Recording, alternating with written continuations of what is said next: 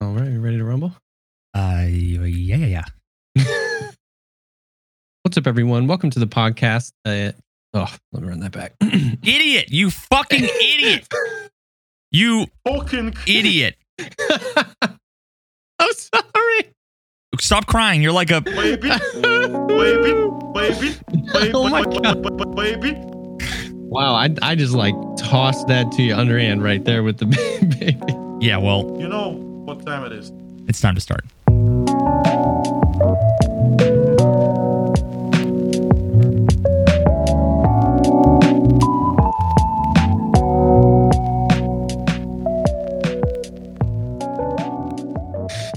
You're too much with that thing. That's dangerous in your hands. Baby. Get fucked. What's up, everyone? Welcome to the podcast, a show dedicated to talking about all the poggers things in life, like video games, content creation, music, with a heavy focus on the first-person shooter Escape from Tarkov. I'm one of your co-hosts, Jesse Kazam, a Twitch streamer, YouTuber, all-around Tarkov content creator. And I'm Veritas, the only content creator alive who is simultaneously a boomer, a zoomer, and a quarantine. God, I need to come up with cooler intros, man. Yeah, well, you'll get it. You'll get it. One day, I'll get there. All right, so I think we're going to start off as usual with an update on the current state of the game. You know, things that are happening right now, things that are coming up in the future. How's the last week been treating you on Tarkov land? The last week has been good. So it was interesting. I believe it was this morning or maybe yesterday that the devs actually posted everywhere on Twitter and on Reddit and stuff like that, kind of their state of the game, where they were talking about how the team has moved to working from home and a little bit of what's to come. I think the first thing, which I'd love to get your thoughts on, because I know you play a lot. The first thing is there a small update coming. They didn't really give when, but 12.4.2, which here in the state of the game thing says, which will contain several major freezes and stuttering fixes. So that's really all that they're giving us for 12.4.2. For me, it has been, I've been saying in my chat for since even before 12.4 came out, but especially since 12.4, that it's felt like the end of 11.7, like The worst. major 2, 3, 4 second stutters. It's been rough.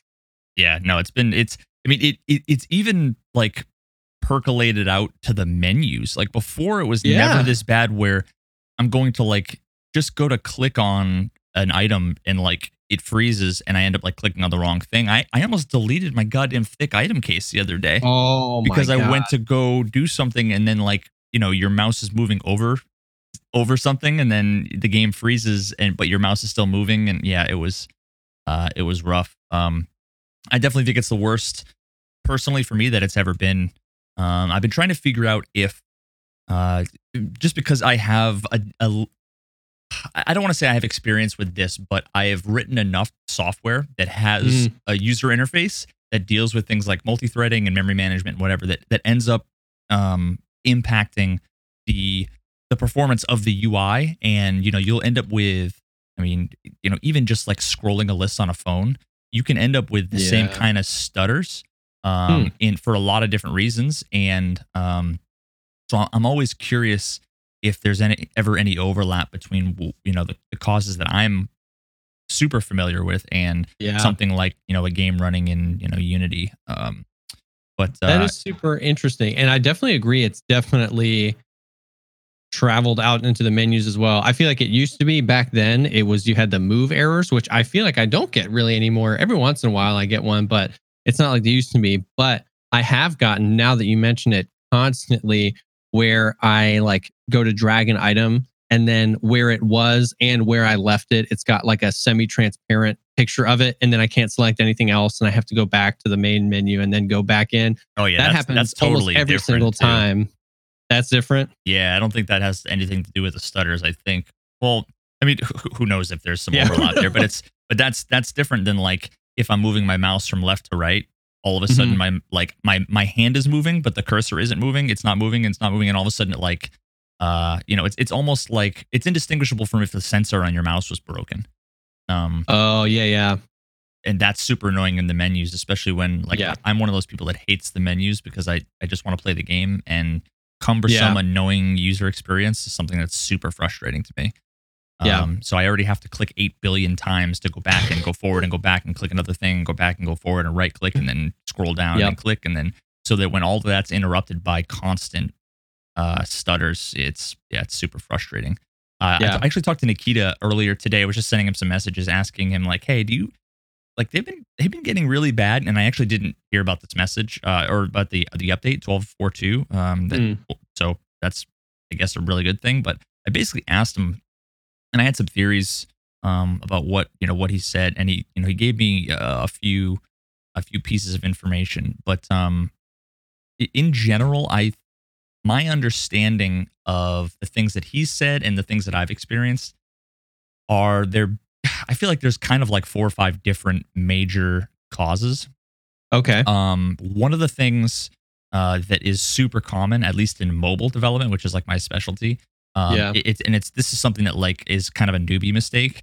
But so I can't say if this has anything to do with the game. Yeah. But in software, in a multi-threaded environment, you have like all these different processors that can do things in parallel.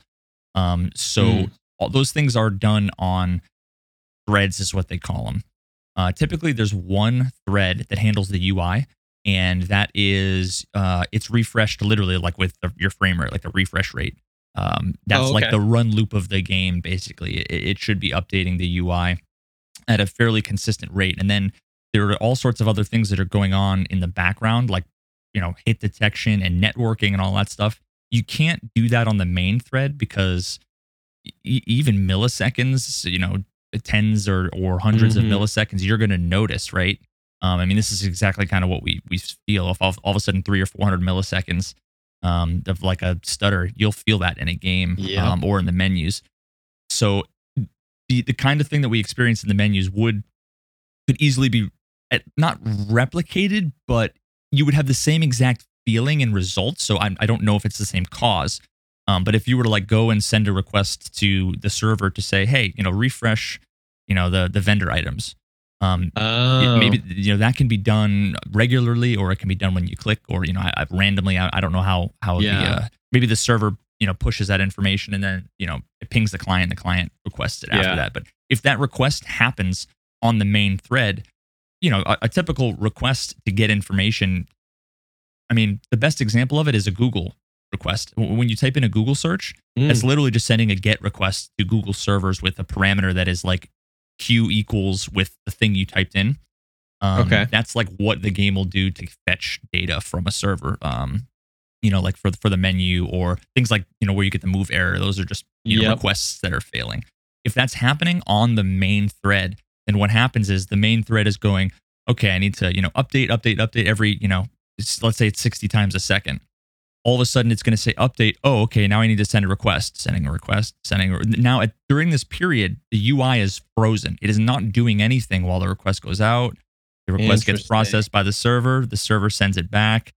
Then it processes it and it says, okay, now go. And then all of a sudden, everything kind of catches up. So that's like a wicked amateur thing. And you'd actually get like warnings in the console, at least on like, Android and iOS apps. If you're fucking with the main thread on, or sorry, if you're messing with the UI on a background thread, or you're doing like long running tasks on the main thread, so that could be it. There's lots of talks about memory leaks. There's definitely issues with memory leaks. Which is basically in a nutshell, it's every time you want to show anything on the screen, the program needs to like allocate memory from the computer to say, okay, I need to all these bits and bytes. Yeah. I need to take them. Operating system, can I have some bits and bytes, please, to show this, this bandage on the shelf? Now, when you walk away, the bandage that's on the shelf in the room, 100 feet away from you, at that point, you turn your back to it. Typically, what happens is the game will stop displaying that object. And what happens is that memory needs to be freed up so that it can be used later on. It's basically just a big recycling process. Now, there are all sorts of issues that could prevent that memory from getting freed up. So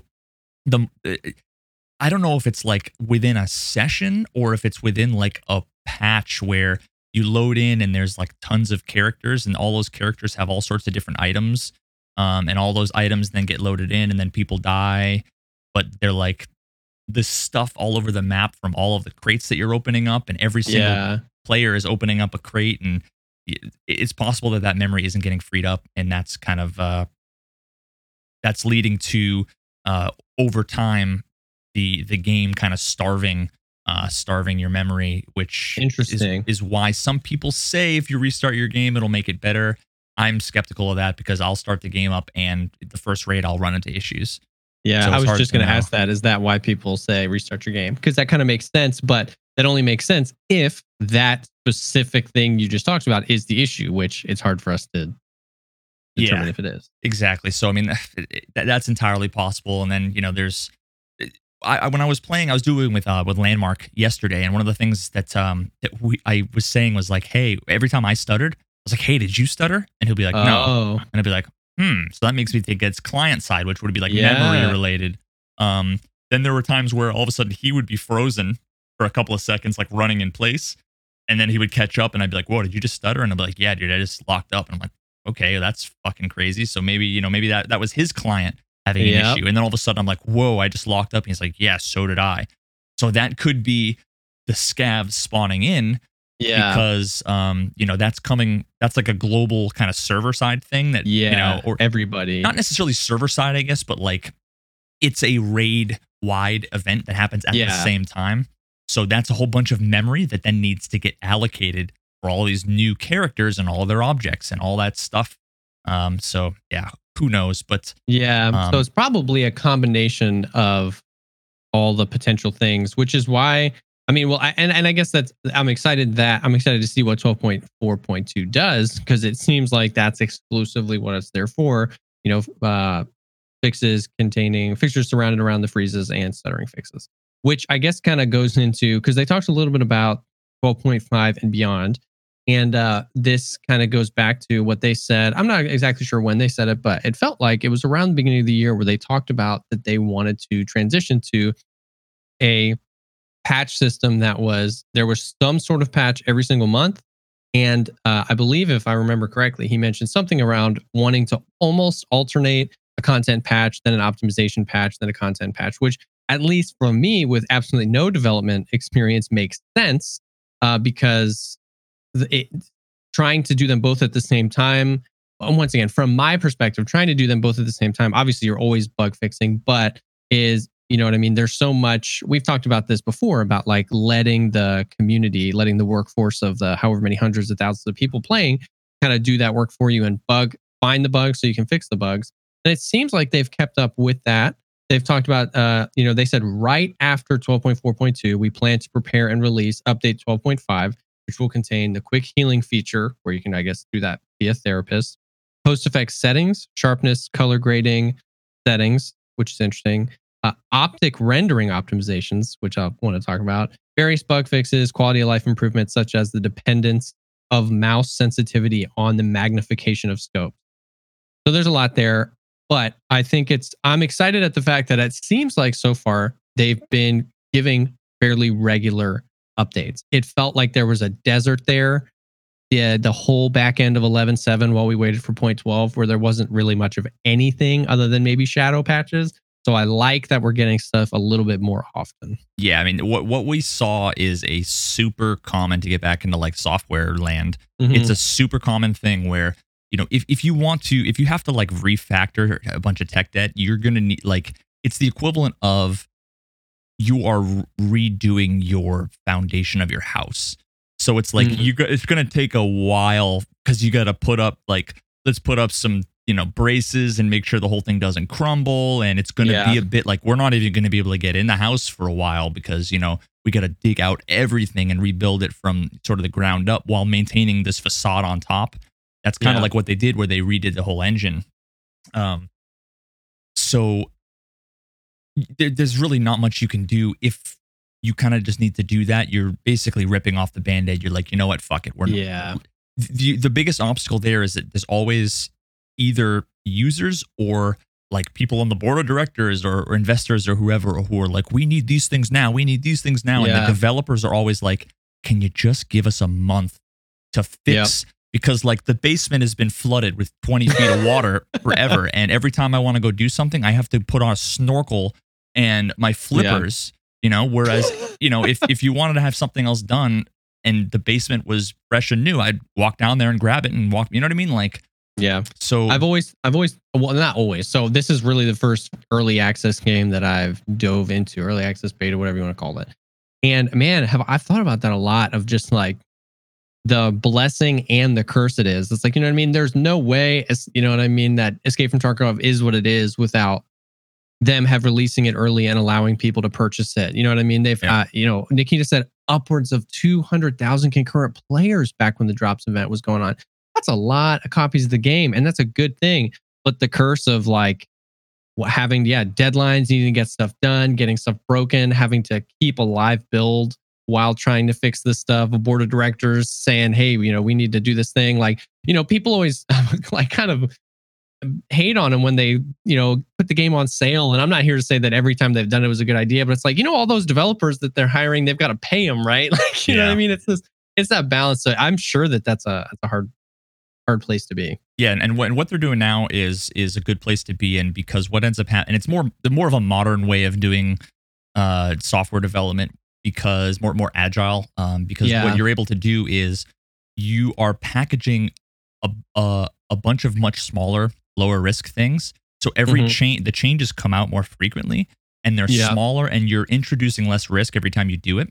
Yeah. And typically, the only downside to that is that you're releasing more often. So if you have a really cumbersome or inefficient release process, then it's like you'll spend a week getting a release ready, and then it's like we have another release, and the last week's release. Like if you released every day, and it takes a day to get a release out, you'll never fucking get anything done, right?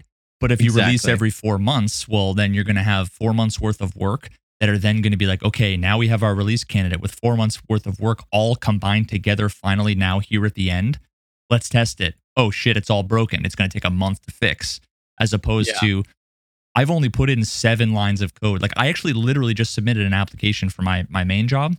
I just submitted an update to the App Store, and I don't even want to say it was 2 lines of code, because I moved 2 lines of code up 2 lines, and we submitted to the App Store, and it's going to take like 3 days to get the app out there. But it was because there was a bug, and it just something needed to happen before this other line of code.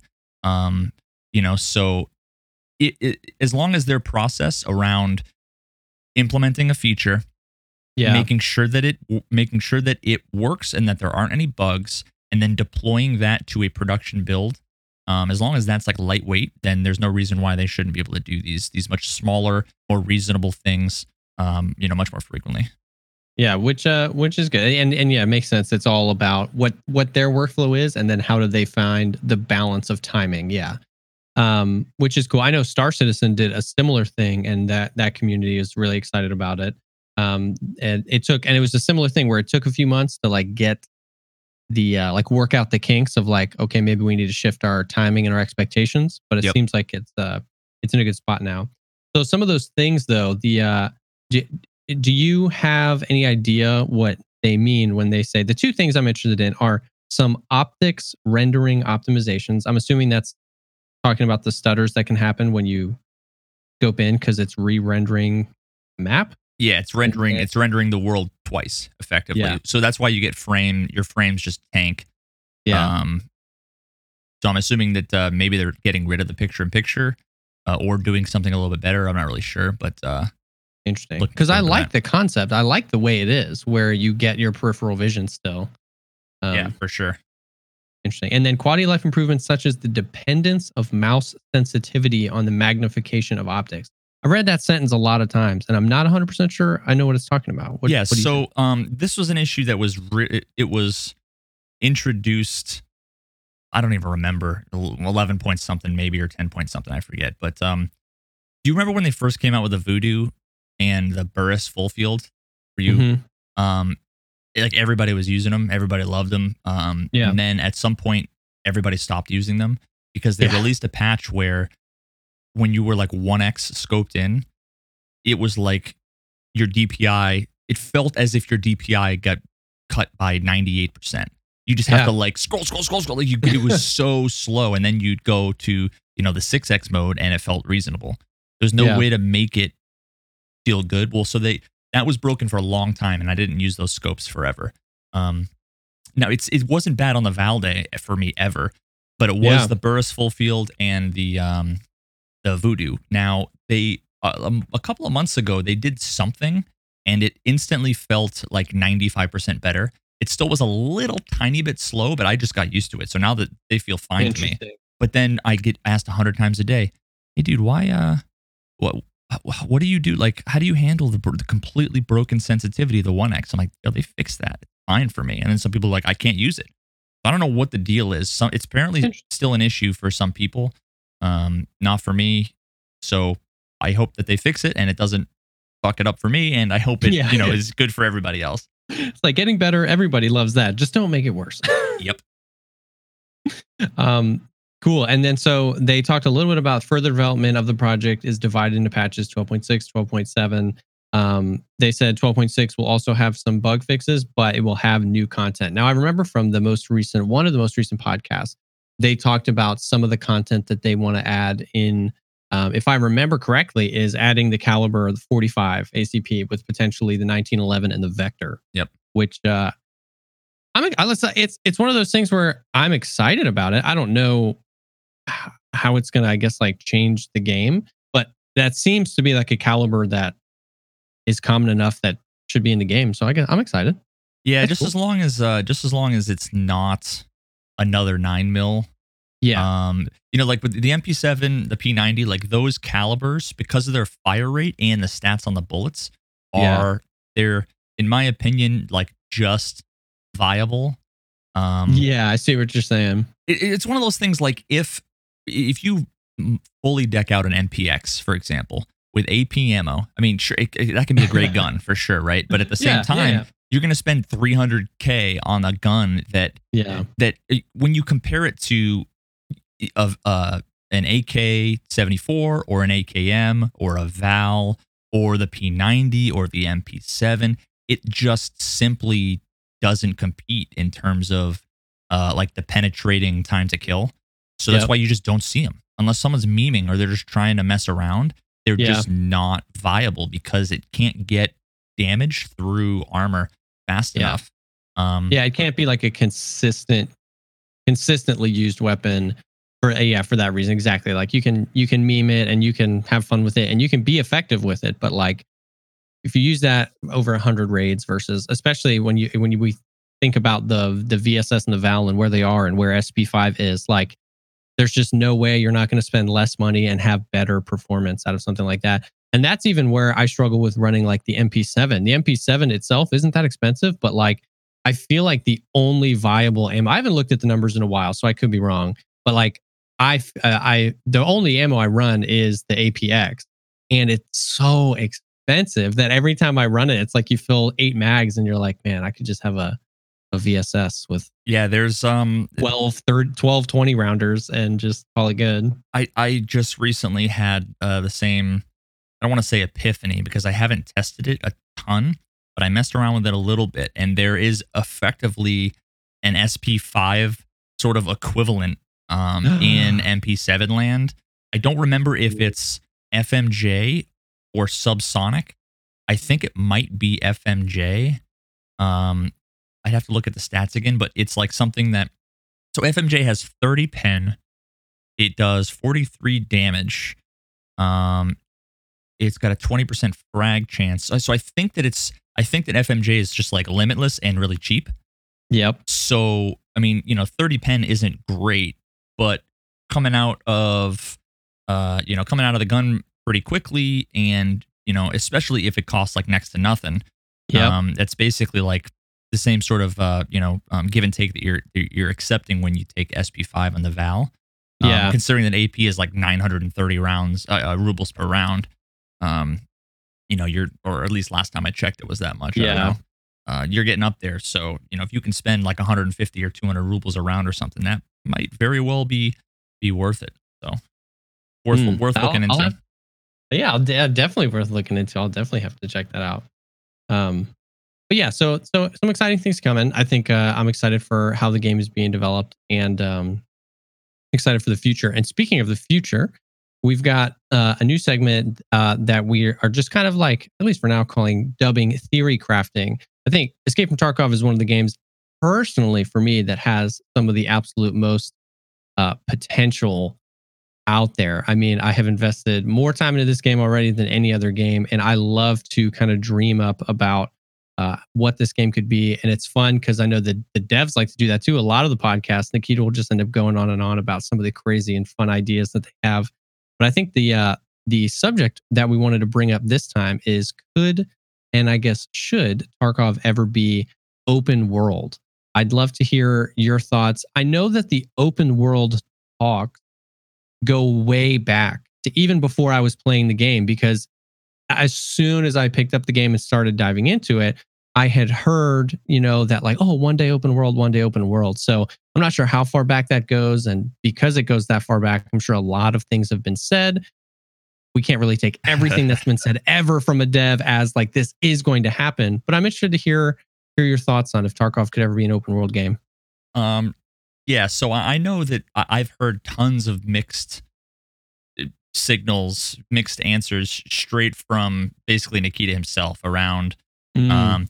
He says it's, he has said explicitly said that yes, eventually it will be open world, but I get the impression at other times that that's like 3 years from now, like, which in like terms of video game times is like, is this game still gonna exist? Yeah. Like 3 years is that's a long fucking time. long time, my man. So I don't know. That's enough time for, like Riot Games to come out with a looter shooter or something, like. Yeah, seriously.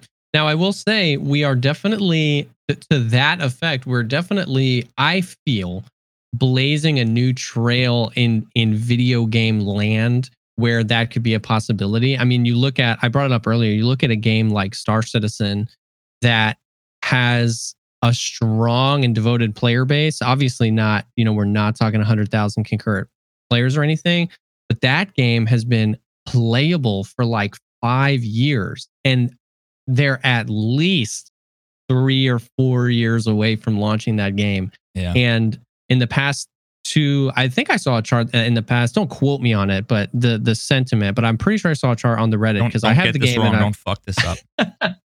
That the past 2 months, they raised more money than any other 2 months in their existence.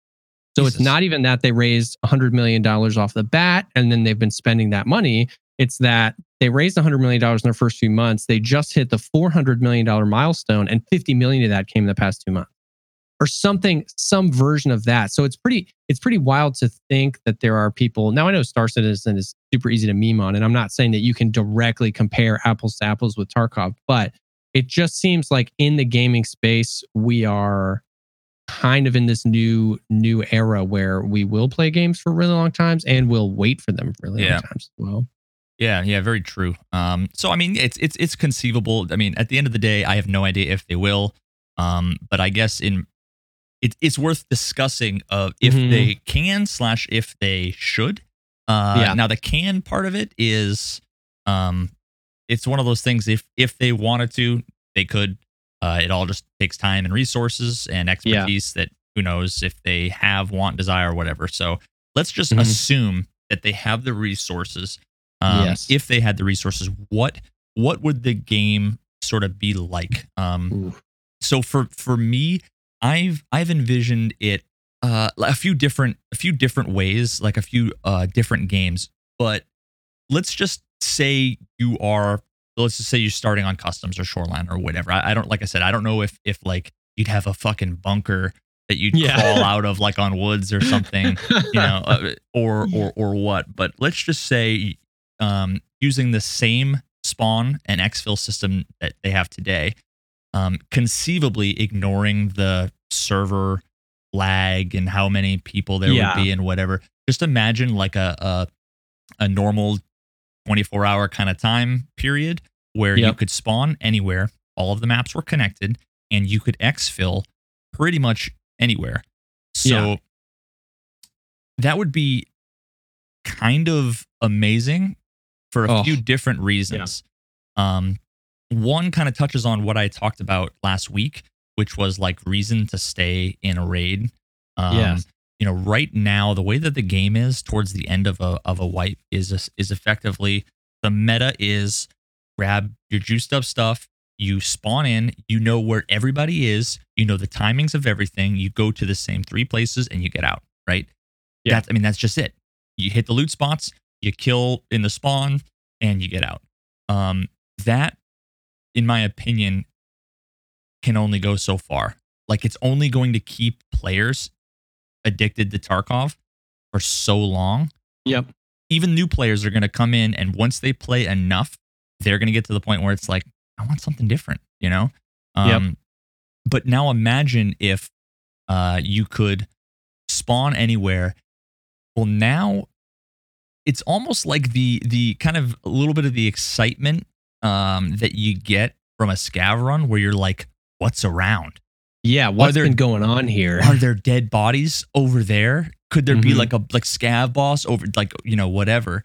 I mean, that would be really amazing because it completely gets rid of the meta and the flow, because now you are. So let me take a step back. One of the biggest things that Nikita kind of wants for the game, and it's sort of the reason why you know, like gear score is, in my opinion, like a bad idea, or matchmaking or whatever. It's because like they want the game to be dynamic and random and exciting, and you never know what's going to be around the next corner, and you never know if you're going to run into a big ass squad or just like one guy. Yes. Constant fear. Exactly. Constant fear. Loot can be anywhere. Danger can be anywhere. Excitement and action can be anywhere. So fucking, you know, keep on guard and pay attention. I mean, just by virtue of having an open world, you have now made it so that you could spawn in, walk 100 feet, and there could be, imagine like a 3-man squad that just went through some shit. They just spent 4 hours, dude. 4 hours just surviving and, you know, whatever. And they're like all limping, and one of them's got a fucking backpack full of stuff, and they're just like coming in. You could get wiped by them, or you could wipe them, right? Like, but again, like, you could come across anybody at any time. What it does is it also adds value to things like food and drinks and the CMS and surgery kits and stims, and needing to manage all of those things.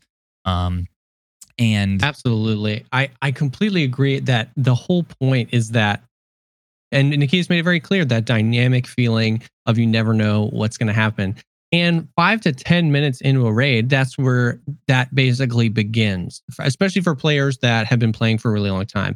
Because that's the thing, you spawn in to a raid, you know, you've got maps with the spawns are pretty rough, like Interchange or Reserve is a good one. You can spawn in Reserve, and if you watch Warren spawn into Reserve, there's no fear for the first 30 seconds. He goes, oh, I'm here. That means I know someone's here. And he just catches them with their pants down. And that's not, he's not like cheating or anything. He just knows that map so well. Yep. But it doesn't matter how good your skill is. It doesn't matter how well you know the map.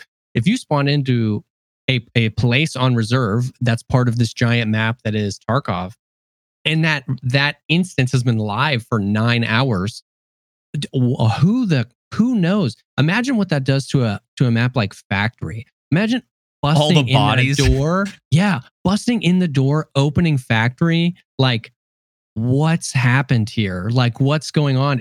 Are there dudes just like running through the top trying to get the loot in the safe? Has there been nobody in here for a few hours, and there's just like scavs infested everywhere? Like, it just turns everything on its head. I think when I think about open world, I can't not think about Smoke. Have you ever like watched Smoke play a lot of Tarkov? Smoke's the reason why I started streaming. Ooh, that's incredible. I love, it's almost like he's playing a different game than me. And that's okay. Like, I love that. But I mean, every chance he gets, he is in that raid until the 5-minute mark or less. Yep. And it's just a completely different experience. And when I think about open world, I just think about dropping him into like an instance that just either lasts forever, or maybe it like the instance resets every like 24 hours. Once again, that's the technical side, but like he would just be in there for forever. He wouldn't exfil, dude. He would just be like Bear Grylls fucking yes, dude. Survivor he'd do 24-hour streams where he would be in the thing the whole time. And I just like, when I think about that, I'm like, that feels like just the most immersive, exciting video game experience that I have ever heard of. It adds value to those things. It makes like the world a living, breathing world. Like, did you ever play any of the mod? Did you ever play Skyrim? Yes. Yeah. So like, I modded the hell out of Skyrim, and I loved like having like your own like house. You know, in a cool place where you'd like open up the door, you'd walk out, and like there would be just a bandit running by, and or there would be like a bear, you know, or whatever. Just it was like a living, breathing world that was always dynamic. There was always something happening, and it makes it so that you don't want to fast travel all over the place because there's always something to do between here and there. And that's effectively what we're doing now. Is we're just like fast traveling. We're in, we're out, we're in, we're out. Yeah, I think it could be amazing. And there's all sorts of cool stuff that they could add that I haven't even thought of until now. You know, like if you were able to go before, you know, exfilling, if you were able to visit, like the more places you could visit in one stretch, you know, you'd get bonuses. This almost reminds me of like Death Stranding level of like, maybe you have to deliver things.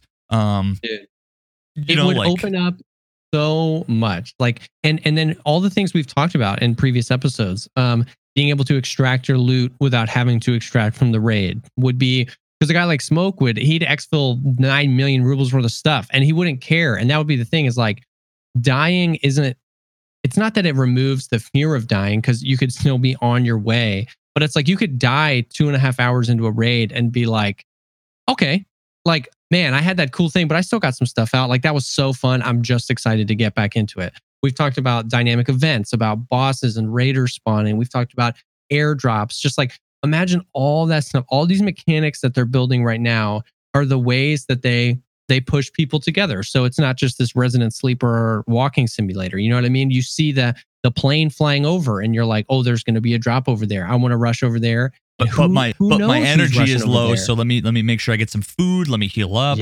Let me prepare myself. I also need to repack my mags because, you know, like now you don't just have to take 260 round mags and you're good to kill 20 dudes. Yeah, exactly. You know, you're gonna have to think about weight a lot more. You're gonna have to think about what you're gonna take on your loadouts.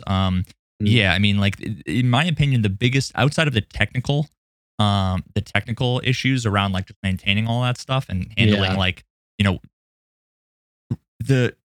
you'd have to figure out how the biggest difficulties are going to be how to handle how loot is going to work, because like you can't have like a safe just every 30 seconds like money pops back into it. Like 100%. I was thinking about that. But I mean, too, I mean, that's no different in my opinion than like at least like fundamentally philosophically than like scav spawns. So I'm sure that the way they work, if you break it down, is okay, it's time for scavs to spawn. Let's look at all of the places where players are. Let's allocate all of the zones where like nobody's within 100 feet. That's where they're going to appear. I mean, you could do that with the loot and with like the bodies where like, obviously you can't, I mean, you spend 15 minutes in factory. I mean, the bathroom is just filled with bodies, right? Like, so there's going to have to be limits. But there's so much that comes from it. Like I said, if you ignore, which is like a little hand wavy, but if you ignore the things like having to maintain all the server performance and all that stuff, I mean, just think about like you're now playing the game. If you're sitting there and you have 3 hours to play the game, you could basically play the game for 3 hours. Whereas right now you're in the menu for an hour and a half and you're playing the game for an hour and a half. Yeah. You know? So absolutely. Yeah, I think that could change the game and make it amazing. But it's a little bit wishful thinking, Futureland. But it is. It's a little bit, and I think it's good to recognize that we're, you know what I mean, we're far away from that. But at the same time, it's almost good to be reminded whether we ever arrive there. It's been made pretty clear that that's the vision. That, you know, like you said, Nikita's been talking about open world for forever. Nikita talks constantly about. It's about dynamics. It's about not knowing what to expect. It's about constantly being in fear. So knowing that that's where we want to go, is helpful, at least for me, because because we get into the cycle where every new thing that comes to the game is going to quote unquote break the game. You know what I mean? The weight Mhm. system, people are like, they're talking about how like it's I'm just punished now for getting loot, and I can see that perspective. Like that's not an invalid perspective because it does feel like that. It does feel like if I do really well and I've got all this loot here, then I'm not going to be rewarded for it. But I think it's important to keep that almost like North Star, that vision of like, if this is what it's supposed to be, then now I understand all these breadcrumbs that are leading us there. But if it's just a pull W PvP simulator, then each of these breadcrumbs are going to be frustrating. Yep. And so as wishful thinking as it is to think, yeah, let's just hand wave away the server performance. I also think it's healthy to be reminded of like where they're taking this game, whether we arrive there fully or not. Yep, for sure, for sure. All right, so moving on to the favorite segment of literally nobody because it's about Reddit. I'm just kidding, just kidding. Reddit on Reddit, where we talk about some of the things that are trending / hot / popular / world ending being discussed on Reddit. What you got for us this time around? So we'll start with a little lowball one. I've seen this pop up on Reddit a few times. Recently, somebody posted a little video, and then I've been asked about it a lot. Is the face shields and how repairing them works? It's really convoluted because I feel like it happens to different people. But the post was basically like a video tutorial on how this is the way to repair your face shield. If first of all, if freaking Proper lets you repair it, or whoever mechanic, then repair it. Then go into an offline raid, then throw the helmet with the face shield on it on the floor, then disconnect from the online raid, and then the cracks in the visor will be gone. Wait, And I watched that video and I was like, what? I was like, that's the most ridiculous thing ever. So you've never had to do that. You I've just repair had to, it and it works. It's fixed. Sometimes I have had times where I repair it and the crack is still in it. You're smoking crack. I'll bet you 1,000,000 fucking rubles that has never happened. I need video proof. Okay. Oh, I wasn't recording. Your dog ate your homework. I got it. No, I'll do it again and I'll send the video because I watched that video and I was like, I don't know about that. And I was like, if I were going to talk about this, then I'm going to decide. So as I was sitting here right before I loaded up Tarkov, I found a Fast MT face shield that was like 10 out of 40. I repaired it. And I went into my hideout because the visor thing and I saw the crack. I was like, interesting. I went into an offline raid. I still saw the crack after I repaired it.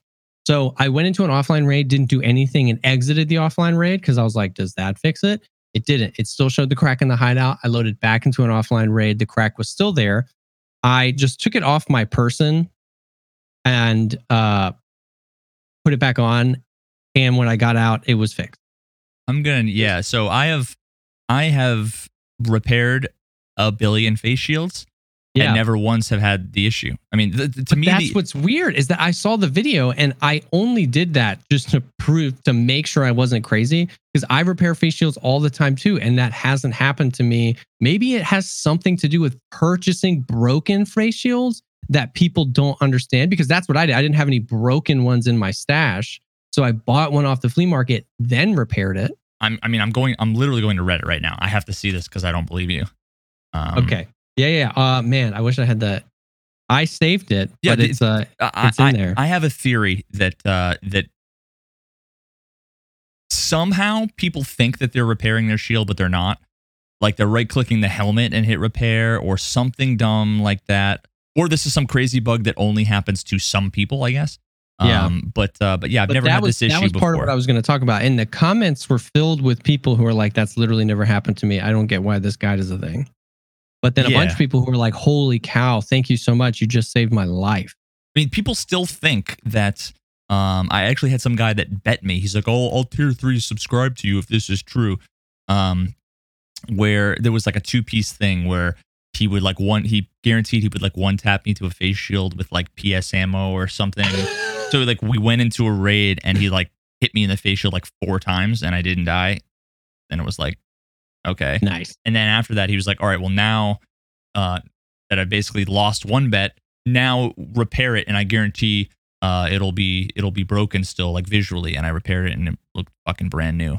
The only problem is if like, let's say if you have a 40 out of 40 face shield if it takes a tiny bit of damage and it's 39 out of 40, you can't repair it. So it's just trash. There's nothing you can do because you can't repair it unless it's been damaged more than X% or whatever the threshold is. So you're better off with a 20 out of 40 than you are with a 39 out of 40. That's the only thing that is remotely relevant. I'm looking at this video and I'll fucking edit this out, but I'm trying to see. Let me turn the sound on. Okay, so in raid, obviously still got the crack. That's to be expected. What we're going to do is throw the helmet on the ground, leave the offline raid, and it should be fixed once we're back in our hideout and our next raid. So what do you think? Raid, go into the hideout. As you can see, the visor is... to me, this seems like, after watching the video, it seems way, way, way more likely that this is a bug with the hideout. Because I never go in the fucking hideout, so I would never have seen this. But the guy goes into the hideout, then he goes into offline mode, then he goes into a hideout. I mean, these are all like just weird sort of edge cases. We know that the hideout and raids have all sorts of bugs around them. Like if you go into an offline raid and you're wearing contacts, they don't register unless you take them off and put them back on again. I didn't know that was the thing. So that's the exact flavor of thing that would cause this to happen. I guarantee if he had gone in there and rather than go into offline, if he had just gone in straight into an online raid with the crack, I bet you the crack would not have been there. I bet you a nickel. If he had repaired it and then just went straight into the offline raid.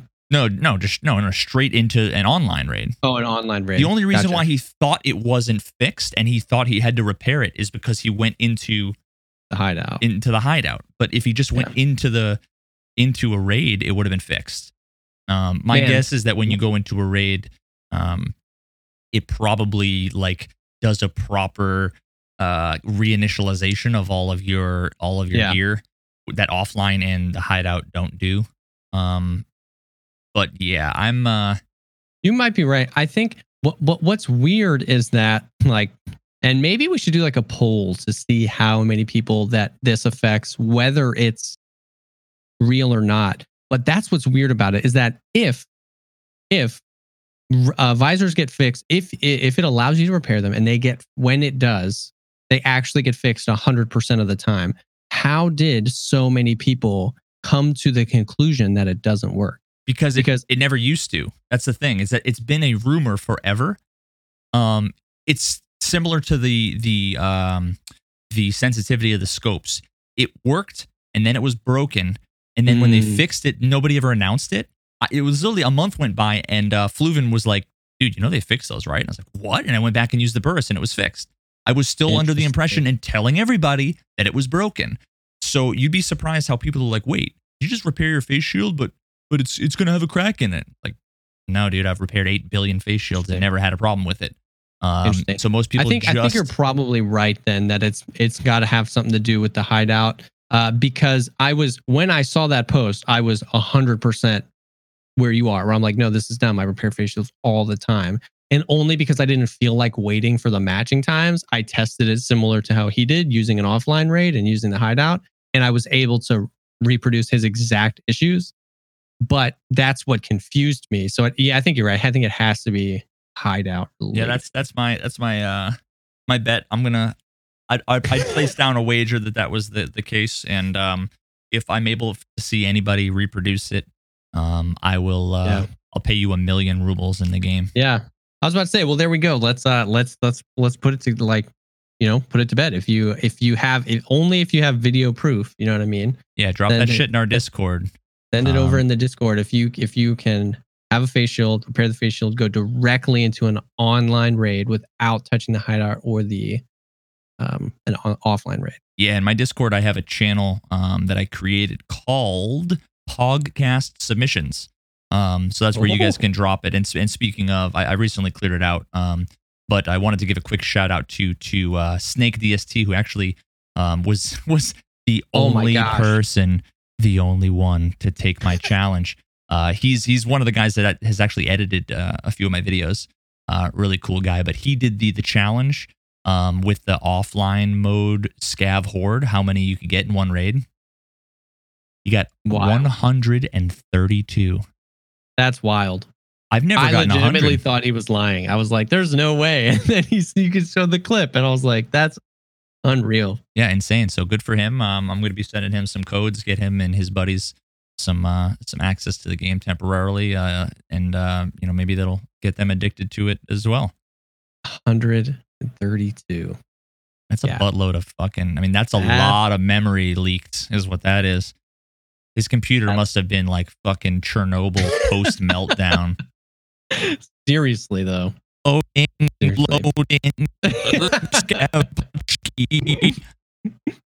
So the other Reddit on Reddit, the other story we have, it will probably turn into something where we have to just make this an entire segment or something that we talk about. But I thought it was interesting and just something that gets thrown around all the time, but it's flea market related. And it was a post where the post was called "How I Made 15 Million Rubles Without Playing a Raid." And then, of course, my proposed solution. But basically, it was he's not talking about anything out of the ordinary other than he purchased the 20-inch HK416 barrels, because I don't think that there's a limit on them, because he was saying he would purchase potential. He said, 90 to 120 barrels per go. He cleared out his stash. And he would wait a few hours and they would climb up in price to around 300,000 rubles. Before we fired up the podcast, I checked and because they sell from Mechanic for like 39,000. And at the time they were at like 60,000. That could be because it had just reset or this post flooded the market with people, or he just could have been straight up lying. Either way. So you purchased all of the ones from the traders is what you're saying?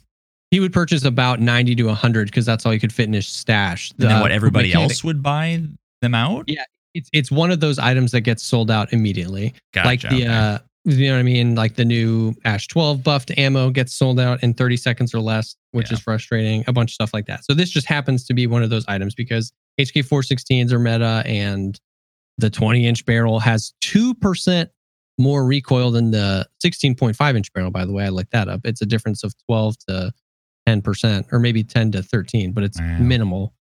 And so he would just fill it up, wait a few hours, and then sell.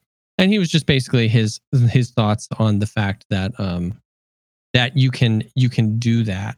And I don't know, because people talk. I know you've talked about the flea market a lot. I know people talk about the flea market a lot. There's a lot of things out there. I don't think anybody, even Nikita, thinks that's like a perfect solution, where we are. But it's just interesting to see that kind of constantly happen. Like we all run into that every single time we log on, and it's like, oh, I want to run this gun. Let me go buy some M80. Never mind. Let me go buy some M62 or 995 before it was 15 USD around. And it's interesting because I don't feel like it. I think something that people say all the time was like, well, that's the free market. You know what I mean? Like that's just how things go. That's what the prices are. That's the problem. Exactly. And it's like there's a lot more to it. Like a real world economy is a lot more complicated than that. The big one being like in 5 months, all of our bank accounts don't get deleted and we start over, like stuff like that. Well, I mean, not to mention, I mean, to me, the big one is if people are willing to pay 60,000, then fucking Mechanic would charge 60,000. That's the problem, is that like the whole quote dynamic market isn't dynamic at all. And the only reason why people are able to do that is because the items get sold out. But Mechanic would be a fucking imbecile if he didn't raise his price, right? So like clearly the reason why this exists is because you can sell items. You can basically buy them directly from the trader until there's no other way, either individual limit or like a global limit. No way for anybody to get a hold of them. And then now you get to set the price. That just doesn't happen in the real world. And Mechanic would show up at your house with a tire iron and fuck up your kneecaps if he found out you were doing that, right? It's true. So, I mean, they could easily fit it into the lore of the game to say you're not allowed to sell items that are available for sale from traders. You're not allowed to sell them on the flea market. I mean, so everybody basically says like they have to be found in raid items. In my opinion, the whole found in raid thing is a little bit like they could remove the found in raid thing because it's kind of convoluted. Given that like if you find it on a PMC, it doesn't count, but that's only because they don't want people to just go in with their friends. But it's one of those kind of sideways, ass backwards ways of fixing a problem where it just makes more sense that if you want a quest item, all the quest items should be like the golden pocket watch, so they're not even items that you can buy or sell, and then all the items that you buy at the traders cannot be sold on the flea market because you're basically competing with the traders themselves. So and they would not let you do that, right?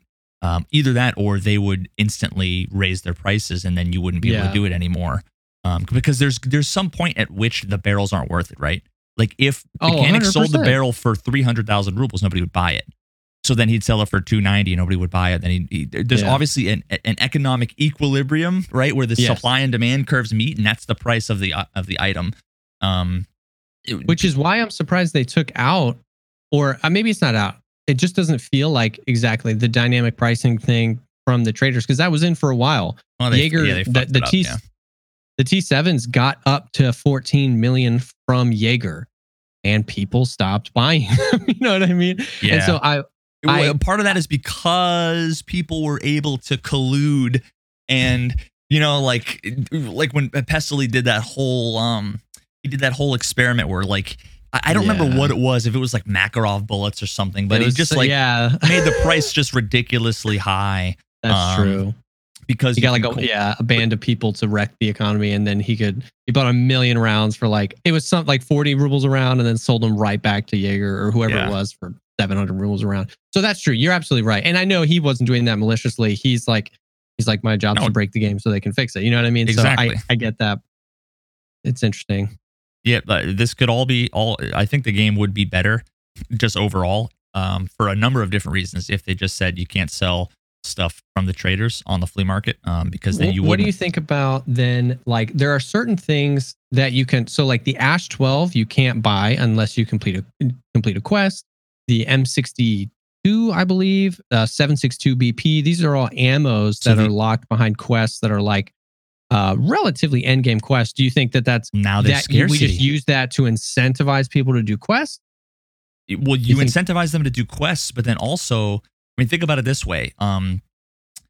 If there's scarcity, then you kill somebody and you look in their magazine and they've got 995 or fucking motherload. But when right now, after you get to level 10 or 15, you effectively have access to anything in the game, everything on day one. That's the big negative of the flea market being completely open in the way it is now. It just makes it so that you're never excited to get anything. The only reason why you're ever excited to find something is because it needs to be found in raid, right? But that's true. There's no other benefit. There's no other excitement. It's just because I needed it for a quest. Whereas if they got rid of the whole found in raid thing altogether, and then you couldn't buy it from the flea market. Well, then it comes down to being able to either trade with your friends, which I think that you should be able to do.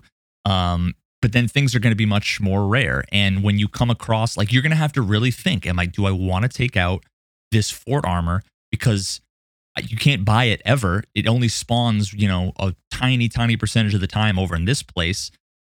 So it makes it a little bit more exciting.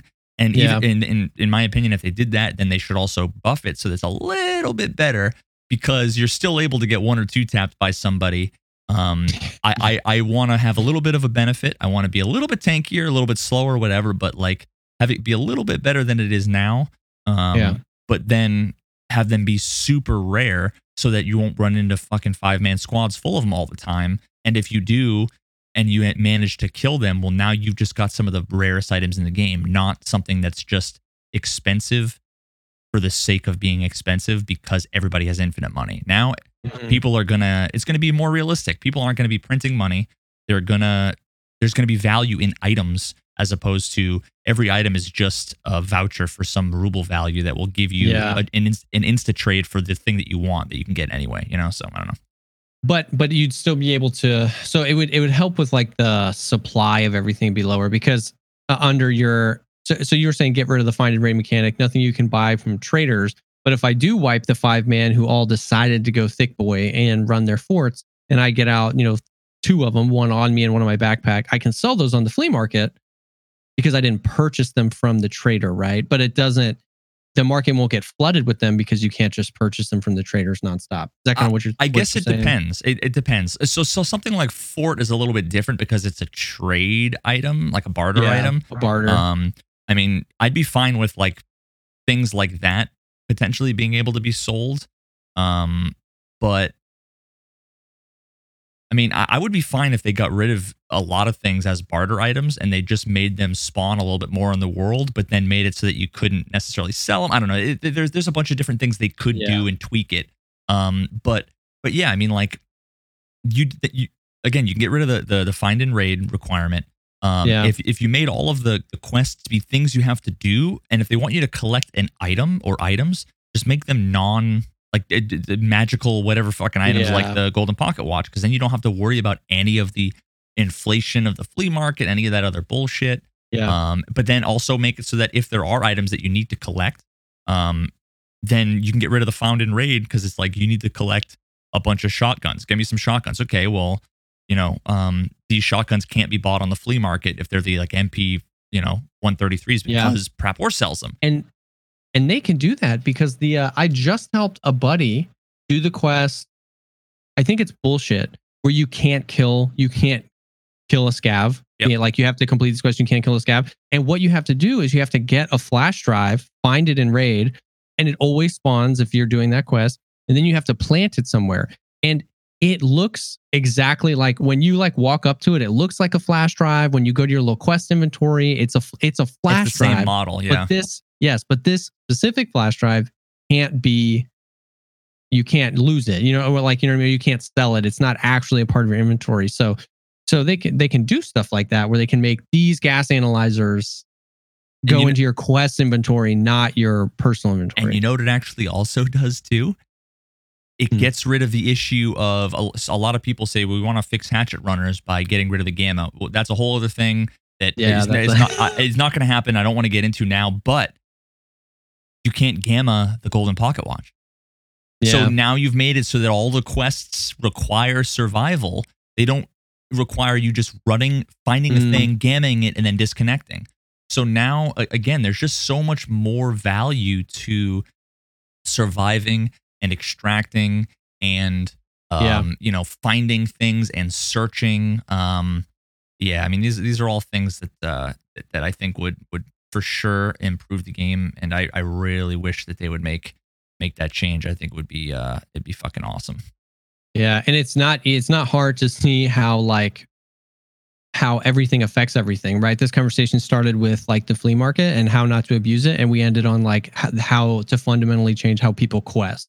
Yep. So it's so interesting how like it is as frustrating as it is, and as like we all have lots of opinions, and even our opinions probably aren't the right ones.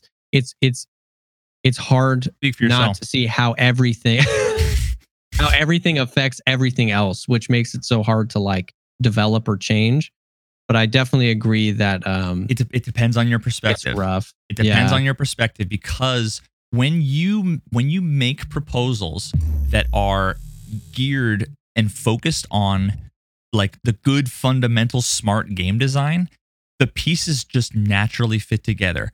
The UX flows, the story flows, all of these things make sense. As soon as you put a band-aid on something, well, then you need to put a Band-Aid over here, and you need to put a Band-Aid over here. It was shitty quest design led to found and raid, which led to the prices of everything in the flea market went up, which led to putting restrictions on the number of things that you could buy, which led to people buying everything out and then going in and dropping it for their friends, which then made it so that found and raid didn't count from your friends, which it's like Band-Aid after Band-Aid after Band-Aid. If you design something smart from the beginning, then it just works and it just makes sense. Which is why around a lot of these things, a lot of the issues that have like been around for a while, like flea market stuff, gamming stuff. To be honest with you, that's where I want Nikita to just like swing the hammer. Like I want him to just do whatever he wants to do. Yep. Like I know that I don't know, like, because I understand that by me saying that he might do something that I don't like, but like we alluded to this, or we touched on a little bit after the last episode where we were talking about how like he kind of not got boxed into a corner to like fix this, but it wasn't the problem to that because he didn't understand why that was a problem, but he did it to almost kind of like appease us, and then everything ended up getting worse. And it's like, you know, the systems that go in place, you know where you want this game to be, you know the lore, you know this. It's like, just swing the hammer, man. Just do whatever you want to do, and I'm just along for the ride. See, I'm half with you in that he totally has the right and he should do whatever it is that he wants to do. The problem is that I think that he knows what he wants, but he doesn't know how to get That's there. True, that's true. He does and he doesn't, but he doesn't play the game. So yeah, and I'm not saying that to be like derogatory, or I mean he's straight up says he doesn't play the game. He just doesn't have fucking time. Yeah, when does he have time to play? So yeah, he, in my opinion, it's why we need to inform him. I think that if Nikita has the information and you're able to reason with him and get past the language barrier or whatever, he is a fucking smart guy who cares and he will listen. Yes. And the hard part is that he's got 1,000 people screaming at him, and 994 of them don't have any fucking idea what they're talking about, and don't understand the engineering or the design or whatever. And I only understand part of it, and I have one perspective on it. You know, there are plenty of other content creators that have tons of other really good ideas.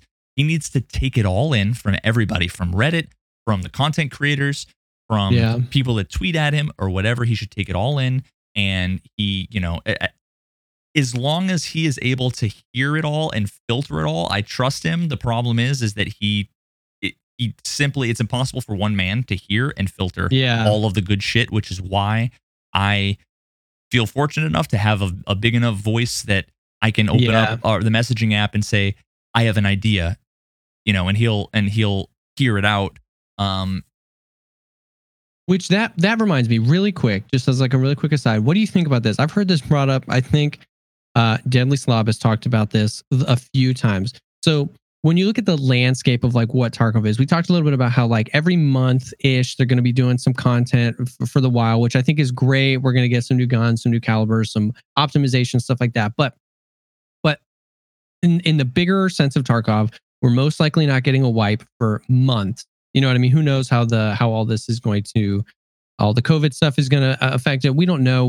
But it's going to be a while, which means that game sales are going to go down. We're not going to have a lot of brand new players or something like that. What do you think about just like they've talked about, Deadly Slob has talked about in like RuneScape, where there's like a town hall thing where you can actually go in game and vote on changes. And then the developers from the larger scale actually take what the community thinks. Weird. Like, okay. Yeah. So what do you think? Like Deadly Slob has talked a lot about like put something in the hideout towards the end of a wipe, because we know that they can, I know it's more complicated than this, but they can flip a switch and it's just like everyone's raiders now. You know what I mean? Like, and they've done small things where like they added the little find and raid tag, and those weren't like things that needed like months worth of development. Like I would love it if the question is, does anything actually change there? Because right now the biggest, one of the biggest criticisms, with there's some validity to it, but I would argue that, well, we can talk about this another day, but effectively you have, whether it's me or Pestily or Clean or whoever, whichever content creator streamer is crying to, you know, today about the thing, that they end up having a change done at their whim. It would be the same thing, except now Cotton or Clean or me or Pestily would tell the community, this is what I want. And, you know, granted, not the communities don't necessarily need to be unanimous about it, but it effectively becomes a fucking political campaign where it's like everybody go vote for the thing that I want. You know what I mean? So Yeah, maybe. I don't know how they do it in RuneScape, but apparently they've been doing it for a while. But I just love like for like a week, everybody gets to vote on like what they think, and at the end of the day, Nikita decides whether he wants to do. But I'd love like smaller towards the end of a wipe. I'd love for like a week where I can't put anything in my gamma because just to like do it. Let's just see how it is. And maybe the people who think that's a stupid idea will come to love it. Maybe the people who think it's the best idea in the world will come to realize it doesn't change anything. But it stops the yelling.